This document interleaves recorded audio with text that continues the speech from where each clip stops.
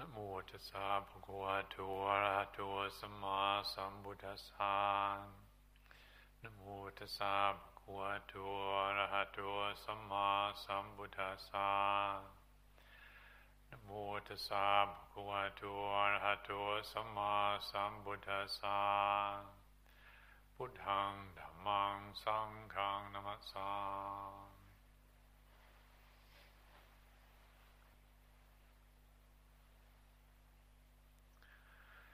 Recently somebody raised the question of how I used the word preference when I was talking about practice. And apparently it is a word that I use quite often, preferences and dealing with preferences and our relationship with our preferences. And this person was under the impression that I was perhaps not using the word completely accurately. And so I looked it up in the dictionary, because it is quite possible, though I consider myself a native English speaker, I do have a New Zealand accent and a New Zealand education, and sometimes we Kiwis do have our own meaning for words that were invented in this country. So I was open to the possibility, and so I looked it up. But as far as I can see from the dictionary that I looked up, that my understanding of the word preference and how I've been using it is accurate, and it is, anyway, a very important Dhamma principle. And so I've been thinking about it, and thought this evening I could share a contemplation on the subject. What I refer to when I raise this into awareness and point out to people that we need to look at our relationship to our preferences is that if we don't have a clear, conscious perspective on our liking and disliking, then we're defined by them. We're defined by our conditioned preferences. We're defined by our conditioned liking and disliking. We have Ajahn Bunchu staying with us at the moment, and some kind friends have come in the morning and have been offering him this salty, fishy rice soup in the morning, which, of course, as a well-practicing monk, he's very happy with whatever is offered, but I expect he probably prefers it to the porridge that we have in the morning. Now, there's nothing right or wrong about that. That's just a conditioned preference. However, if we don't see our preferences as preferences, if we don't see our liking as conditioned movements of the mind, then we get dragged around by them. Because when we get what we like, what we want, then we get all delighted and all happy. And then if we get what we don't like, or we don't get what we like, then we get all unhappy. And so our moods go up and down according to whether we get what we like or don't like, whether I get my way or not. If I get my way, then I'm happy. If I don't get my way, then I'm unhappy. So to have an accurate, clear perspective on our preferences as movement of the mind, as not something ultimate, is really helpful, really significant part of practice. I can remember during my years in Thailand, there was an occasion when somebody specifically asked Ajahn Chah if he would define the middle way. Somebody who was suffering pretty badly at the time and was looking for some relief from their suffering, and Ajahn Chah pointed out, he said, indulging as liking is one extreme, indulging as disliking and the other is the other extreme. In the middle, knowing liking and disliking is the middle way. I'm so grateful for that. The middle way is talked about. Of course, there's many subtle permutations of understanding and aspects of the path, the Eightfold Path that the Buddha himself elucidated and the great teachers have explained in depth and subtlety the different aspects of the Eightfold Path, right view, right thought, right speech, and so on. It's very helpful. However, if we just have that, then it's not necessarily something that we're going to be able to apply in our everyday life. At least in my mind, I like something very simple, something very practical. And so that is simple and practical.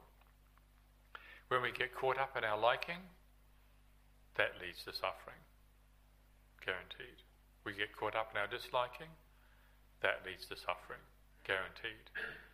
If instead of getting caught up in either extreme, we stay in the middle with a quality of awareness which knows liking as a movement of the mind, knows disliking as a movement of the mind, then that's the path to freedom from suffering. And as I said, it's very simple and it is very practical in our everyday life. And we can pick this up as a training. We can, whether it's before we get caught up in liking and disliking, we can prepare ourselves with this understanding of the point of practice, the meaning of the teaching on the middle way.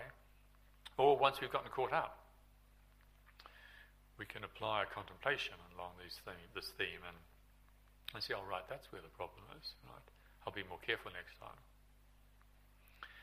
And thinking about this particular theme of preferences and relationship to preferences, I was reminded of a situation some years ago where, it's about 25 years ago now, I was living in Devon. I was setting up the Devon Vihara near Axminster.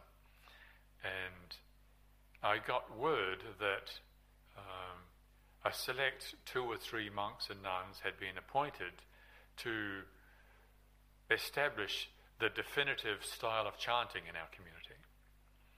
Because we've been in England a few years after our time in Thailand. When we were in Thailand, well, we do the chanting the way it's done. But once we got here, well, there was, I don't know, some creative interpretations creeping in and different views and opinions about chanting, different preferences were being expressed in the style of the chanting.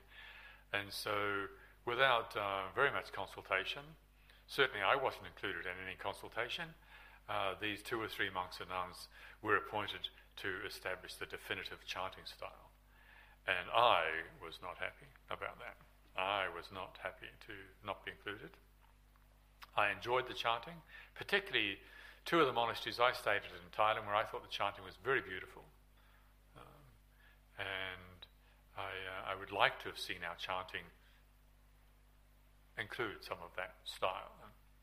However, I was not consulted, and so I was not happy. And then once I heard what the select few had produced, I was even less happy. And definitely I was inclined to express my disappointment that my preferences were not pleased. However, fortunately at the time, well, there's 2 things that are interesting about that. One is that it coincided with my reading or hearing, I'm not sure, about some of the history in this country when some of the argy-bargy that went on between the Normans and the Saxons. And who came first, the Normans or the Saxons?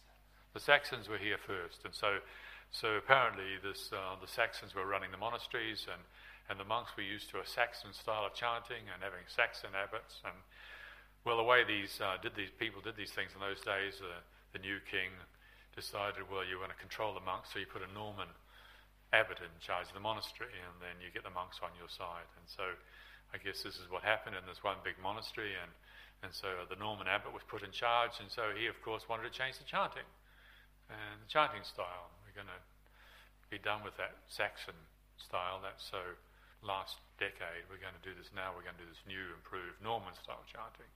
Well, the monks didn't like it at all, and they resisted and they refused to do this new style of Norman chanting. So I guess the king was, he had a fairly heavy-handed attitude towards this, and he got his archers to come into the temple and the cathedral, and they were standing around the top there with their bows and arrows, and during the chanting, the monks who refused to do the new Norman style chanting got picked off with the arrows. I realized thinking about it, that attaching to your preferences can lead to serious consequences. And so that's one aspect of it, that when we get caught up in our preferences and our liking and disliking, to really see, look, this leads to real problems. This leads to a banking crisis, this leads to economic crisis, this leads to political crises, this leads to breakup of relationships, this leads to divorce, this leads to all sorts of suffering in our life. So being identified as that movement of the mind that we call liking and disliking, finding identity in that movement, and being lost in our preferences is serious. So that's an important lesson to draw from that little experience. And the other thing was that as the time went by, and of course I fitted in with the style of chanting, and with only very occasional, very slight variation, kind of rounding off some of what I thought were the rough edges of the style, I went along with what was being asked, because that's our training. And so the other interesting thing about that is that you get used to it. You realise it's something that you really don't like. I mean, I really, really did not like the new style of chanting. But after a while, I said, well, so, I mean, big deal. I mean, you get used to it. And that's the thing with our preferences.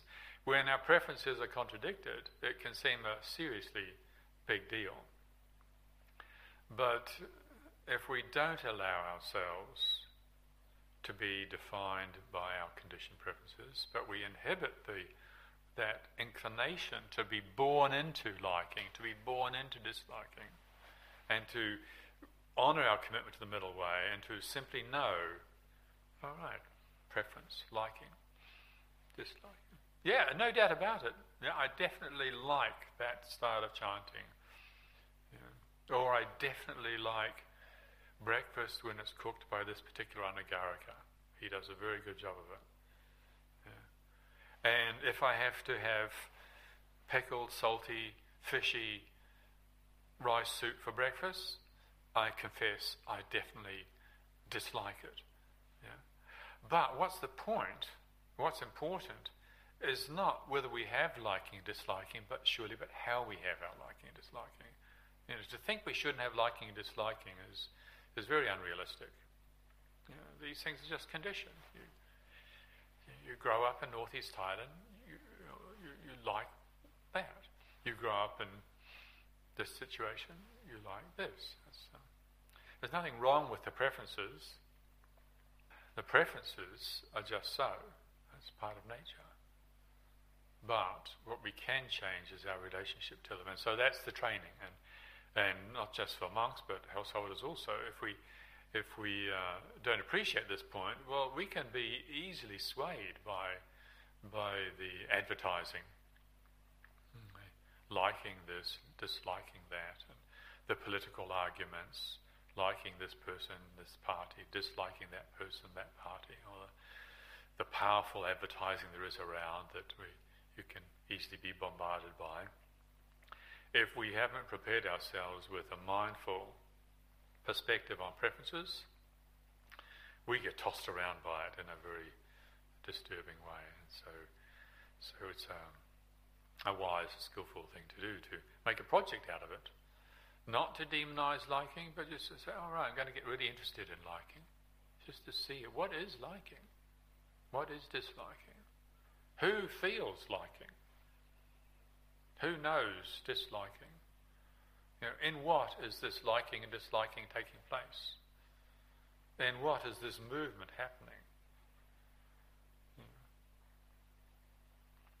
In our monastic training, as I said, with the chanting, example of the chanting, say, I don't like it, but we do it. That's because the orientation of the training is towards being freed from being driven by our preferences. Most of you all of you probably would have noticed how we have the practice, this renunciate practice of sitting receiving our food in the one bowl. And so the lay folk very generously prepare all this lovely food, these nice curries and lasagna and spaghetti and pizzas, and they're all lined up there.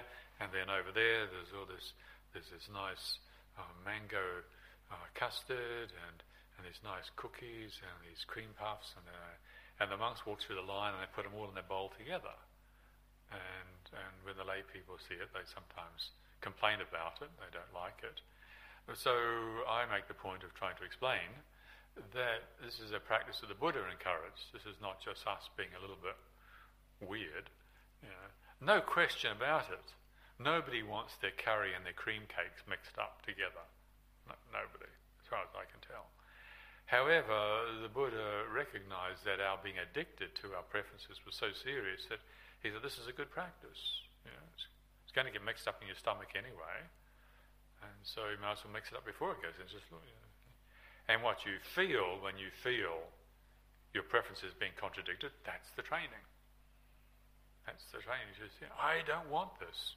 So, there's a lot of things in life we don't want, like, for instance, dying. Probably when that's happening, we probably don't want it, or getting sick. And when I get the flu, I'm a real softie. I just do not like it at all. I really do not want coughing, can't go to sleep at night because you're coughing and sneezing and aching. And so if we don't know how to disidentify, to pull back from our liking and disliking, then there is no chance of being free from suffering. So once again, it's not pretending that we don't prefer to have our curries and our cream cakes separate. Of course we do. But from a practice perspective, the willingness to go against the preferences so that they come into relief, that's the point. It's not pretending we don't have them, but if we contradict them, we go against them, so then they come into relief and you see them. Similar to also the hierarchy in the monastery. We have a hierarchy that the Buddha set up that doesn't matter whether you like somebody or dislike them. If they're senior to you, if they've been ordained longer than you have, you bow to them. Now, I know when I first came across this, I really did not like it. It was something that I wasn't brought up with at all. And the fact that some of the monks who were senior to me had been in the military beforehand, and I was just recovering from my hippie adventures, I was not keen on bowing to these guys at all. However, Ajahn Chah didn't make any allowance for our preferences at all. His encouragement was that this is the training and you just do it. But when you do it, then you watch that I like, I don't like, I want, I don't want. We watch the movement of mind that is the preferences. And that which is watching is not caught up in the preferences.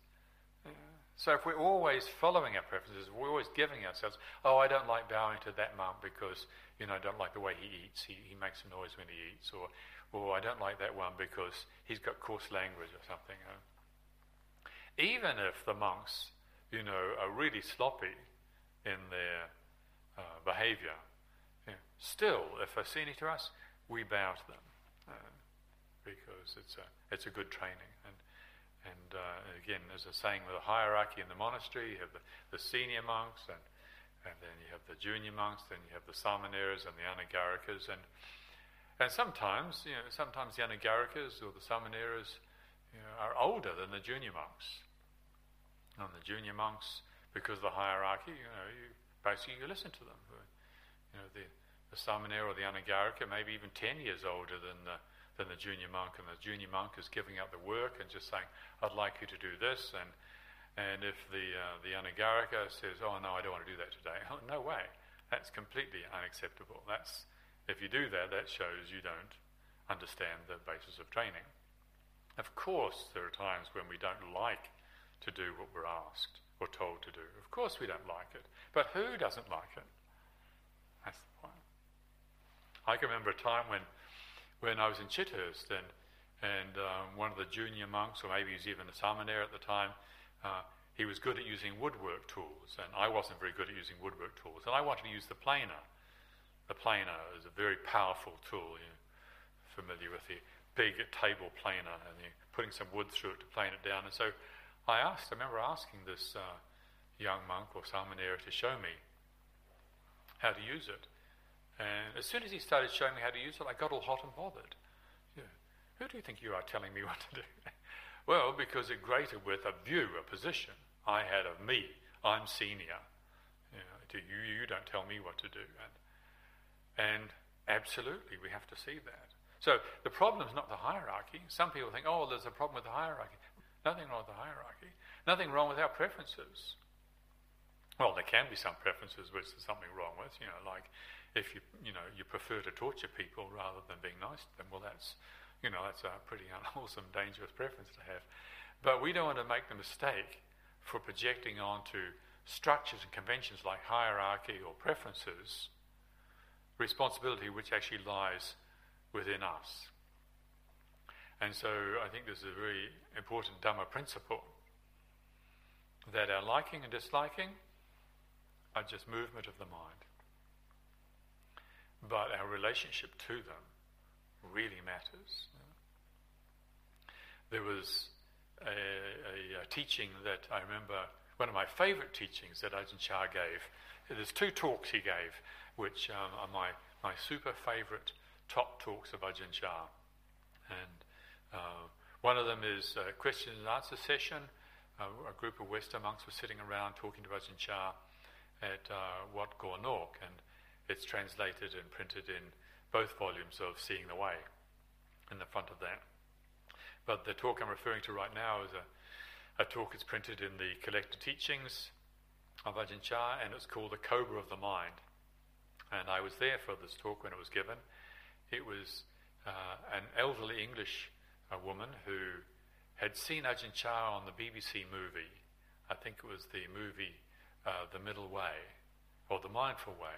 The Mindful Way, part of the Everyman series on the BBC many years ago now. And this Quaker woman had flown out to Thailand. She was so moved by Ajahn Chah, she wanted to go and see him and listen to his teachings. She went there, and as usually happened, or as often happened, with guests, they got pretty ignored. And anyway, she ended up staying in the nuns' community and not having very much access to Ajahn Chah at all.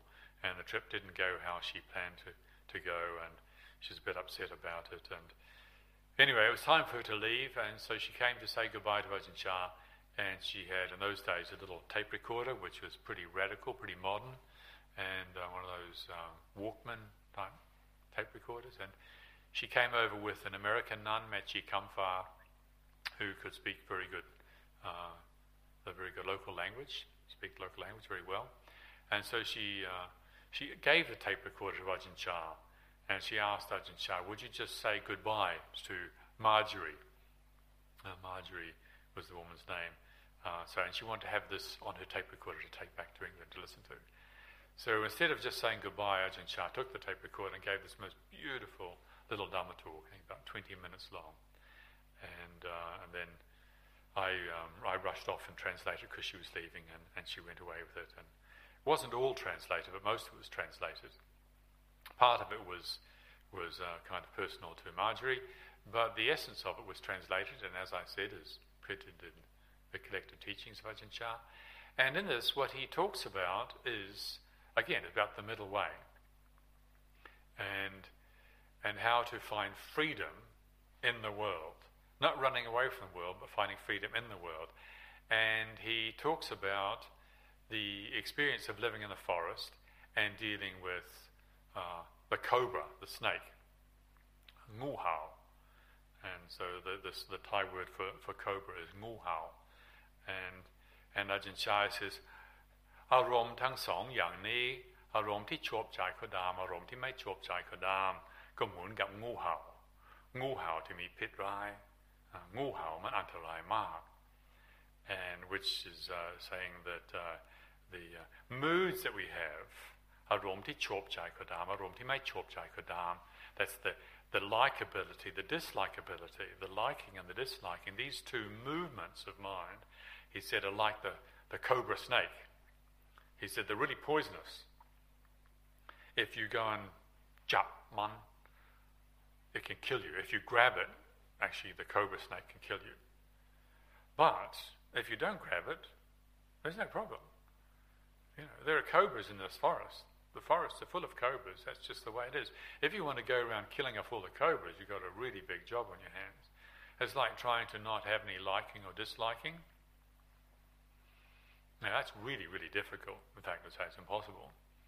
But what we can do, and what Ajahn Chah was pointing out in this talk, was not to make a problem out of the nguhao, not to make a problem out of the cobra snake, but to establish ourselves in the right relationship to the cobra snake.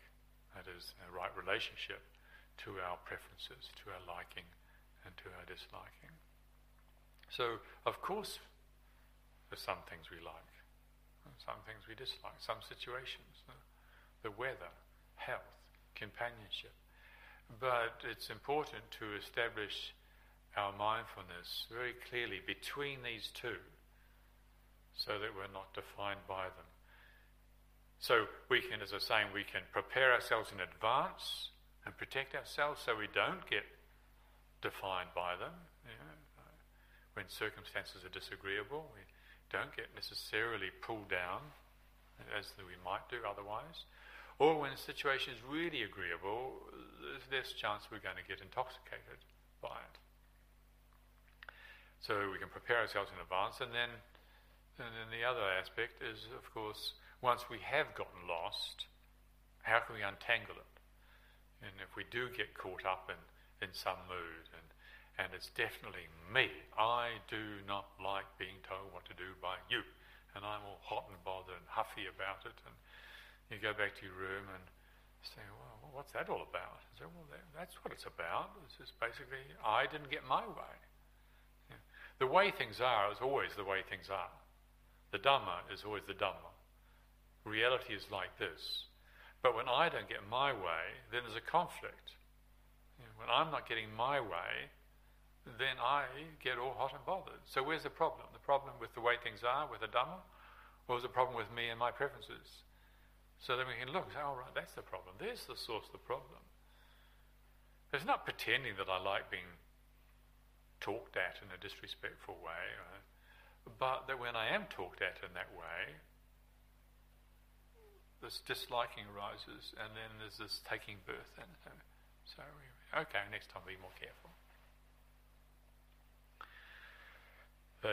Just yesterday I was starting to work on a verse for the Dhammasakacha that I send out every 2 weeks. Every new moon, every full moon, there's a little verse from the Dhammapada plus a short commentary gets emailed out to various people on the mailing list. And so this week I chose the verse 302 from the Dhammapada, and where the Buddha is talking about how difficult it is, the life of a monk, the life of renunciation, and the challenges, how hard it is to find those challenges pleasant. And the challenges of sometimes being hungry, and sometimes relationship problems, and not getting your own way, or whatever, and sometimes cold, sometimes wet, sometimes and not having all the resources, not being able to get your own way. Those challenges the Buddha was acknowledging are difficult. But he's also acknowledging how difficult the householder's life is. Often for householders, and particularly if you're committed to reality, to seeing truth, you're committed to practice, and to not have any good company, to not have friends who share your aspirations, how painful and difficult that is. So the Buddha was pointing out that, whatever our situation, life can be difficult. But what really matters is that we don't make it any worse. And the story, I looked up the story behind this verse and the incident that's reported, whether it's actually what happened or whether it's apocryphal, I don't know, but the story that's reported is of a young monk. It was a full moon festival going on in the village near the monastery, and he was standing out there in the forest monastery and looking in the distance, and he could see all the lights and all the singing and dancing and people having a jolly good time, and he got to feeling really sorry for himself, and he was totally lost in the thought, surely nobody's having as hard a time as I am, and surely nobody's lot is as bad as mine, and really lost in the mood of being caught up in his preferences. His preferences, of course, he was unenlightened, he was still lost in his moods. The preference was, he wanted to be out there having fun as well. And so he's not getting his own way. And so without the firm foundation in mindfulness, that's what happens. The mood comes up, agreeability or disagreeability. Both are just so, actually. But the way we relate to it determines whether we're going to get pulled down by it or whether we're going to be able to learn from it. So thank you very much this evening for your attention.